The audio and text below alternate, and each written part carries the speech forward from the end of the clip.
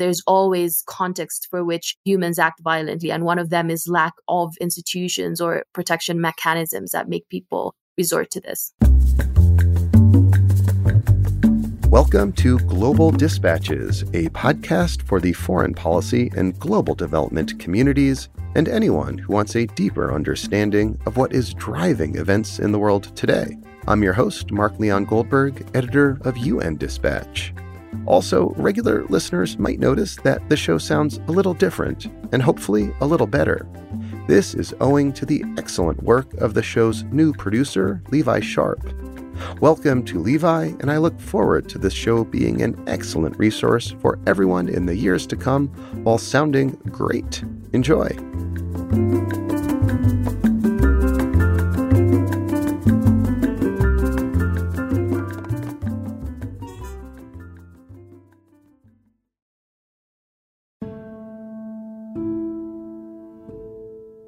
Kenyans will go to the polls on August 9th to elect a new president. The current president, Uhuru Kenyatta, is term limited from seeking re-election, and the two main candidates are both very familiar figures in Kenyan politics. William Ruto is currently the deputy to President Kenyatta, but the two men had a falling out, and now President Kenyatta is backing Ruto's main rival, Raila Odinga. For his part, this is Odinga's fifth time running for president. Kenya has a recent history of highly competitive elections that are sometimes accompanied by violence. Ethnicity often correlates with voter preferences, and the disputed elections in late 2007 included communities being targeted based on their ethnicity. On the first day, it was normal demonstrations on the streets. People were carrying placards saying that their votes had been stolen by the president. Armed groups on a revenge mission attacked this house belonging to Luo, opposition leader Raila Odinga's community. The occupants and some of their neighbors had sought refuge inside from the violent youth. They now lie dead, their bodies still burning. The country was a shadow of what it used to be. Ethnic violence cast a dark cloud with over 1,500 people killed, 600,000 displaced, and over 900 women raped. Back then, Kenyatta and Ruto were rivals. Both men were accused by the International Criminal Court of stoking ethnic violence related to the disputed election. The ICC ended up dropping or dismissing the charges, but not before Kenyatta and Ruto formed an unlikely alliance. The two men won elections twice on a joint ticket, first in 2013 and then in 2017. But now Ruto and Kenyatta are once again at odds, with Kenyatta throwing his support behind his erstwhile rival Raila Odinga over his own deputy.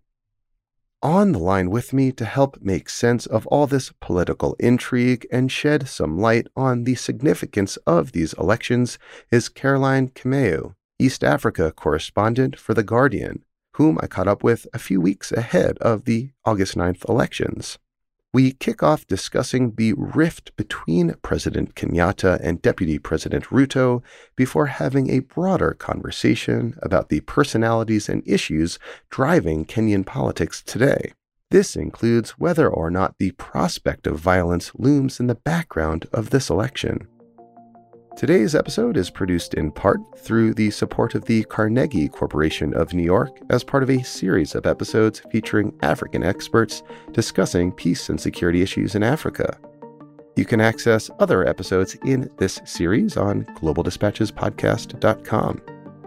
Now here is my conversation with Caroline Kimeu, East Africa correspondent for The Guardian.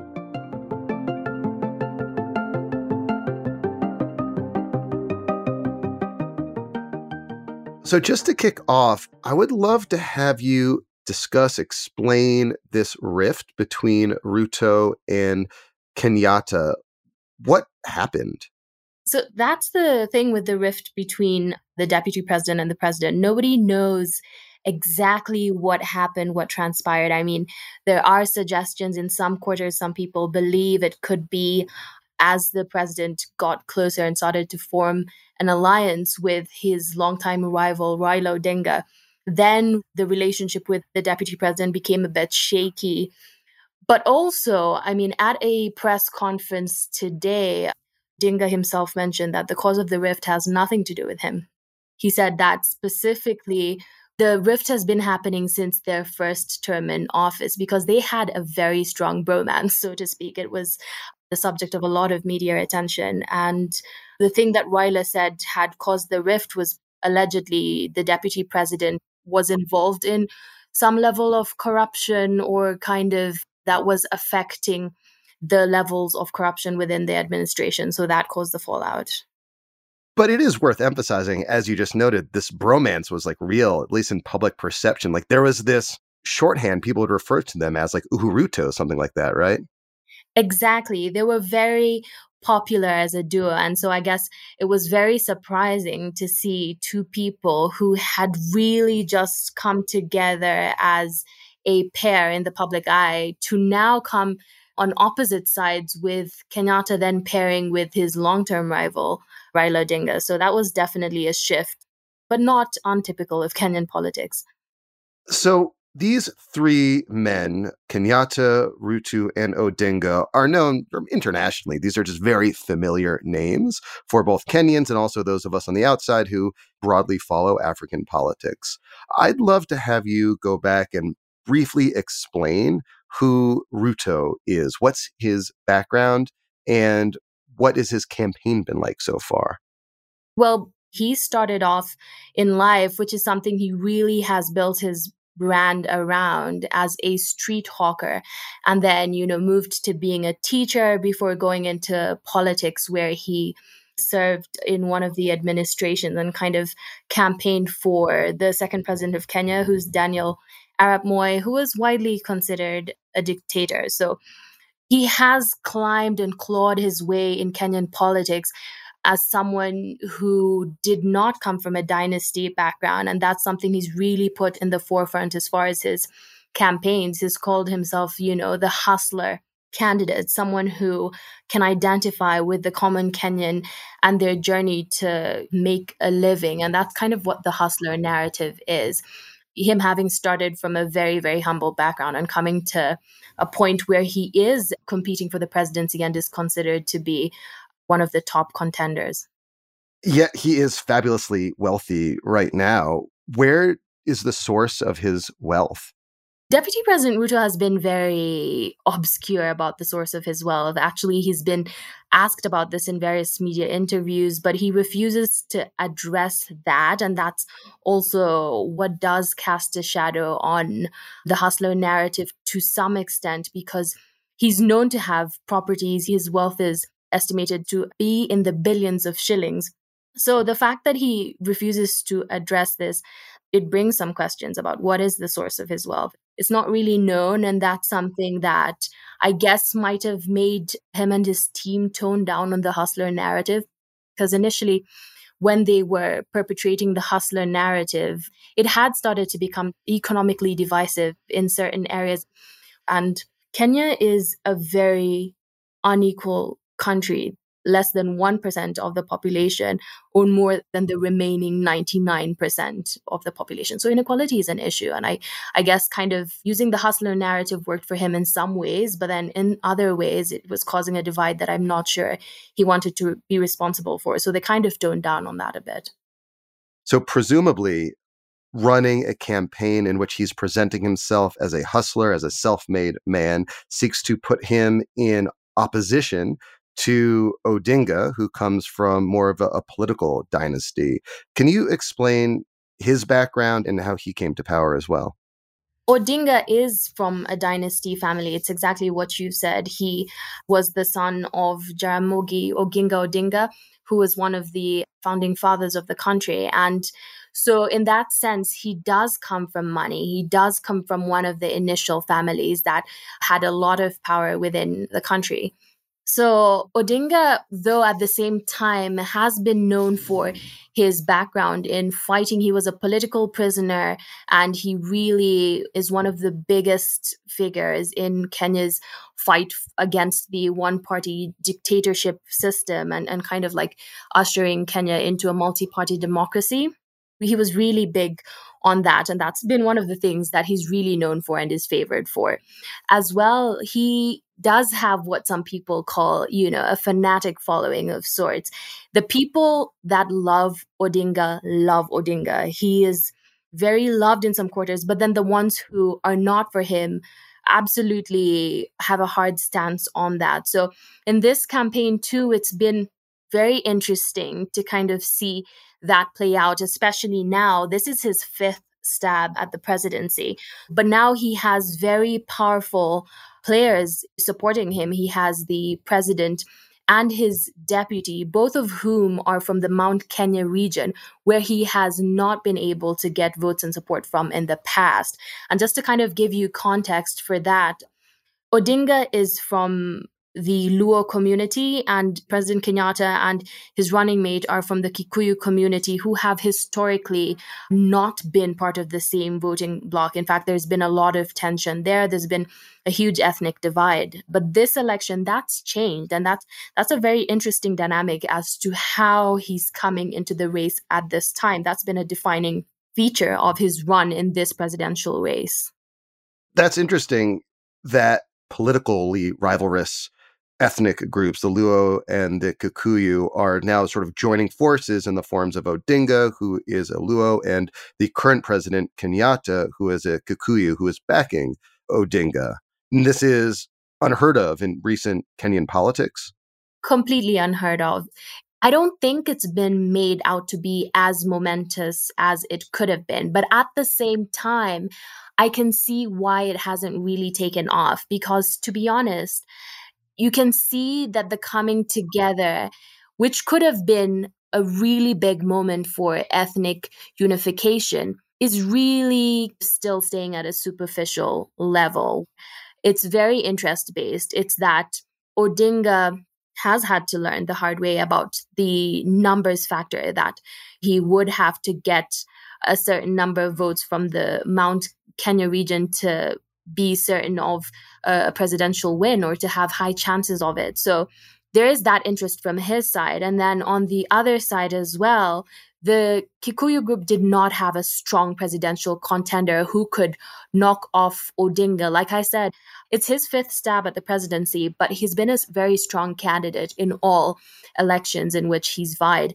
So it's very interest-based, and what could have been a lot more if they could have dug a little deeper as to bringing the communities together. I think that could have been more of a moment. But then the thing is, they did have a handshake to signify the new and growing alliance between the two. But I don't think that's gone all the way to the grassroots. Like, if you still talk to some members of either community, there isn't a sense of coming together.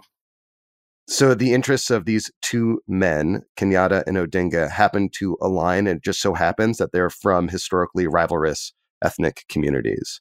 Exactly. So for Odinga, I mean, it is clinching the presidency. And for Kenyatta, there's a lot that could, especially now with his rivalry with Ruto, you know, it would be tricky if someone who's completely opposed to you as a former president might have some insight as to where the gray spots might be, could start poking at you, especially politically. And remember that the Kenyattas have significant wealth within the country. So an alliance on both ends, yes, is certainly in their interest, but as well too broader in the community interest, because they're not only seen as themselves, but they're also representing of community interests. Are there any discernible policy differences between Ruto and Odinga? One main thing about Ruto's campaign that he's made very clear, I wouldn't say it's necessarily a discernible difference, more than it's the basis for everything that Ruto is proposing, or many things that he's proposing in his manifesto, which is what he calls a bottom-up model, which really just means the empowerment of the people at the bottom of the pyramid, meaning that everything he's suggesting, whether it comes to the strengthening of agriculture or ensuring that there is employment or that the country's debt doesn't soar, because the soaring debt has affected the prices of basic goods, and that's become a sticking point for so many Kenyans.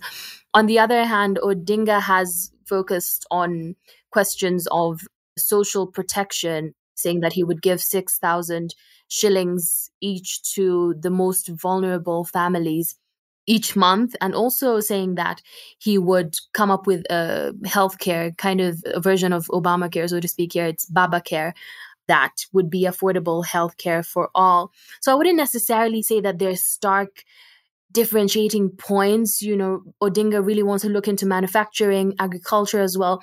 It's really very much that the race doesn't and wouldn't necessarily come down to the policies. I was talking to one political analyst the other day, and he was saying that in Kenya, because people vote along ethnic lines, the policies are not the break it or make it factor at the end of the day. So it's in part because voting patterns often follow ethnic lines that many analysts are concerned about the prospects for ethnic violence around these coming elections, given Kenya's recent history with election-related violence. I know you've done reporting on this specific issue. What warning signs, if any, are you seeing in the weeks ahead of the election that, in fact, violence might occur around election time or shortly after the polls? I would say it's very tricky with the violence issue because it always comes down to who you're speaking to. With violence, what the political analysts are saying that it's very unlikely, because most cases where violence breaks out is where, or has been in the past, is where there's been an incumbent president hanging on to power. So one political analyst I spoke to said it's really about retention of power. But on the other hand, there's also a report by the National Cohesion and Integration Commission, NCIC for short, that says that the country's vulnerability to violence is at 53%. And just to put this in context, the potential for violence comes from the lack of faith in institutions, because many of these situations that could have been resolved through whether it's the judiciary system or could have been resolved at the electoral body system level tend to escalate because there isn't that certainty that this would be dealt with justly, that necessarily the results would be 100% reflective of the voting that took place. So these are some of the issues. It's really the trust in the institutions is low, and there's been a lot of talk around election periods each single time about electoral reform, but then the election happens, it's marred with some irregularities, and then life proceeds as usual. In 2017, the elections were cancelled because of election irregularities, and then a rerun was held, but no electoral reforms had been put in place, making Odinga, who was running then, sit out the race and call on his followers to boycott the elections, which they did. It just shows you that there isn't a lot of trust, and rightfully so, because of such situations in which the elections haven't been handled very well.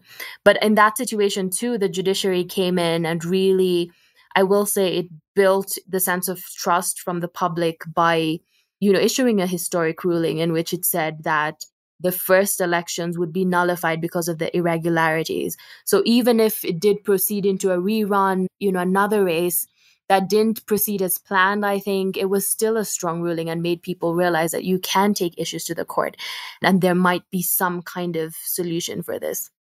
So the fact that the 2017 elections were canceled because the Supreme Court found significant irregularities, and then there was a subsequent election, though Odinga sat that election out, leading Kenyatta to win a re-election back in 2017.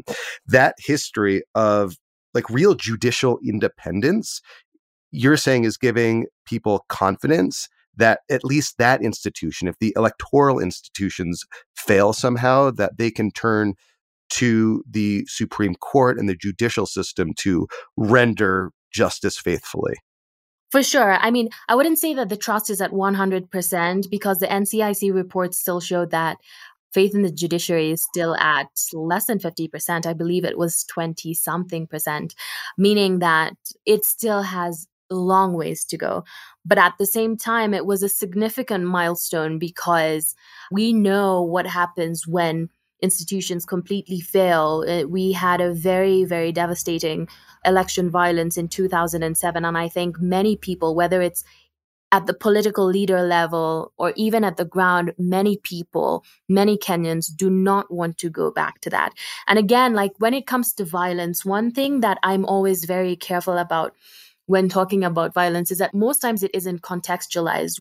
There are such important historical and kind of contextual issues behind people and Kenyans using violence as a tool of expression in these situations. And I think there's such a history there in terms of how violence was used to enforce colonial power, to enforce state power, and kind of like as a tool to coerce. So it was learned in some ways. This is, according to me and my understanding of what happened in history, that ultimately this has translated to a sense where violence, it stands for something, but I think we need to look deeper to understand how did violence become a tool that people are turning to, and what are people trying to communicate through violence? Is it helplessness? Is it over a perceived injustice? Is it dissatisfaction? Is it disenfranchisement? Is it disappointment in our systems?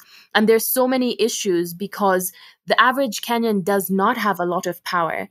So it's not like a country that has a very, very old democracy where there are functioning systems through which to express your complaints or know that if the electoral body has handled this, you have a certain level of faith that the election results and the systems to check that are functioning a certain way. So that's also where that comes from. And it's an important part of the conversation that sometimes doesn't even make it to the top, which leads to stereotypes of Black African people as just intrinsically violent, which is not the case.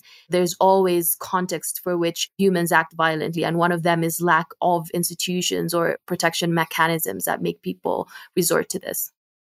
So chances are that this will be a very close election, and that if past is any precedent, the person declared to have narrowly lost the election will challenge the results.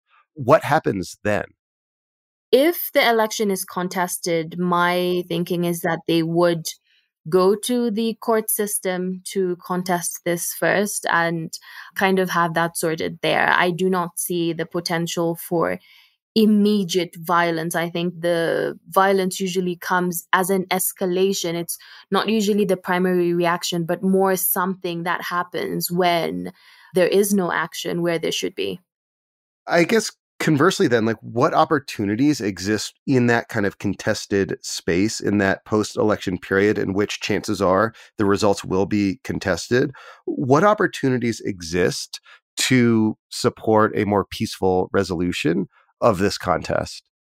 When I was talking to one of the people that works in political campaigns, one thing that they said is that a reason that things move to a certain height is because of the continual positioning by presidential candidates that they can't lose, that they're set to win the elections. And this narrative, it's great to have confidence in your own bid, but it does come down to accepting defeat. There is a huge power in that, even before getting to the post systems, because as long as the election is contested, things are already starting to get in difficult water there, because you're hoping that the electoral body would have carried out elections that are widely seen as credible, that there wouldn't be a need to contest it. So by the time it's moved to the contesting phase, the politicians would make a huge difference if they stood up to resolve this peacefully, because ultimately when it does reach the ground and if the politician keeps a hard stance, there is no telling what people would do. I mean, each person is different, each region is different, each community is different, and depending on various factors would react differently to a contested election. So honestly, I would say the biggest part of the work has to happen in the before and less in the after. I've seen analysts refer to the fact that both Ruto and Odinga view this election as sort of existential to their political and also their sort of personal financial interests, and sort of accepting defeat when you view holding on to power as critical to your own personal fortune seems like a very difficult thing to accept. That's certainly a part of it. And it's never going to be easy to say just accept defeat, because again, we have to set up why these elections become an issue of do or die. Some of the costs involved in running a presidential campaign, and that's why many times it's the familiar faces that we see in these kind of races, because it's very expensive. It's literally millions of dollars. I think currently presidential candidates are allowed to campaign to the extent of $44 million, if I'm not wrong. So that just shows you when you've put that kind of money on the line, when you've put that kind of time. Ruto has he'd been campaigning for a long time, even before the elections were formally opened. So it goes even beyond fortune to how much is actually invested in this? How much does it take to get someone in that seat? And I will tell you, it's quite a lot. So I don't say it lightly when I say that they should accept defeat. It's not just accept defeat, but it is understand how devastating this has been for our country, where politicians have refused to do that. Like in 2007, we saw that firsthand as a country. It's a thing that many Kenyans wouldn't forget. So that's also why I'm saying it does start from the top. What they can do is to turn to institutions, even knowing that we have imperfect institutions. The building of these institutions happens also in the resorting to them and kind of them growing in the process. But at the end of the day, also, speaking on a ground level, I will say that even speaking to a number of political analysts, not too many Kenyans are looking to lose their lives or get displaced over a rich politician who will never live a day in their realities, where I read a study that said 7 out of 10 Kenyans struggling within the last 2 years to feed themselves or their families. So I think the problems right now for people are much more personal. So in some ways, it does make them more vulnerable to resorting to violence. But in many ways, too, it means that their plate is full, that they have real life issues that they're trying to deal with that might make them less likely to launch a fight for a presidential candidate. So in the coming weeks ahead of the August 9th elections, are there any indicators that you'll be looking towards that will suggest to you whether or not that indeed the candidates will accept defeat if indeed they lose the election? So one of the things that would be an indicator would be them just saying outright, I will accept defeat if I lose the election. That's one of the best indicators. But then also, if you start to see a candidate talking about foul play or several questions being launched about the electoral body's credibility, say, for instance, the electoral body wanted to do a fully electronic registration, whereas the physical registers can be integral when the systems fail, because some of these electronic systems might not function in certain areas or might fail at some point. So when you see big ticket issues, like anything that could go wrong with the elections being flagged, that's a sign that nobody wants to go into an election that they can't trust. So if there are too many red flags with the electoral body, that will reduce the chances of candidates conceding elections as well. Is there any other point you want to emphasize? Any question you think I should ask but didn't? One thing about these elections is that the choice of running mates seems to have had a notable effect on the race, at least as far as, what analysts are saying and the general perception. Karua is thought to have given a boost to Odinga's presidential bid. She has a solid political background in justice, reform. She's done work in anti-corruption. And then she's also engaged in the kind of issue-based politics that analysts say could have drawn in some of those who have been suffering from voter apathy or just, have been undecided. And apathy has been quite high this election season. And then there is Rigathi Gachagua, who is the deputy president's running mate. He's had a far less hot reception for various reasons. He worked under the dictatorial Moi regime. He's been linked with corruption.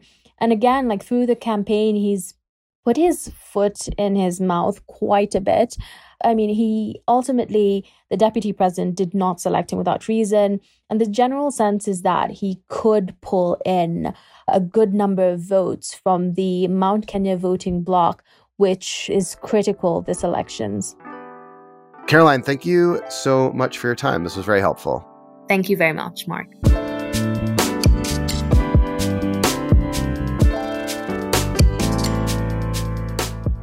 Thank you for listening to Global Dispatches. Our show is produced by me, Mark Leon Goldberg, and edited and mixed by Levi Sharp.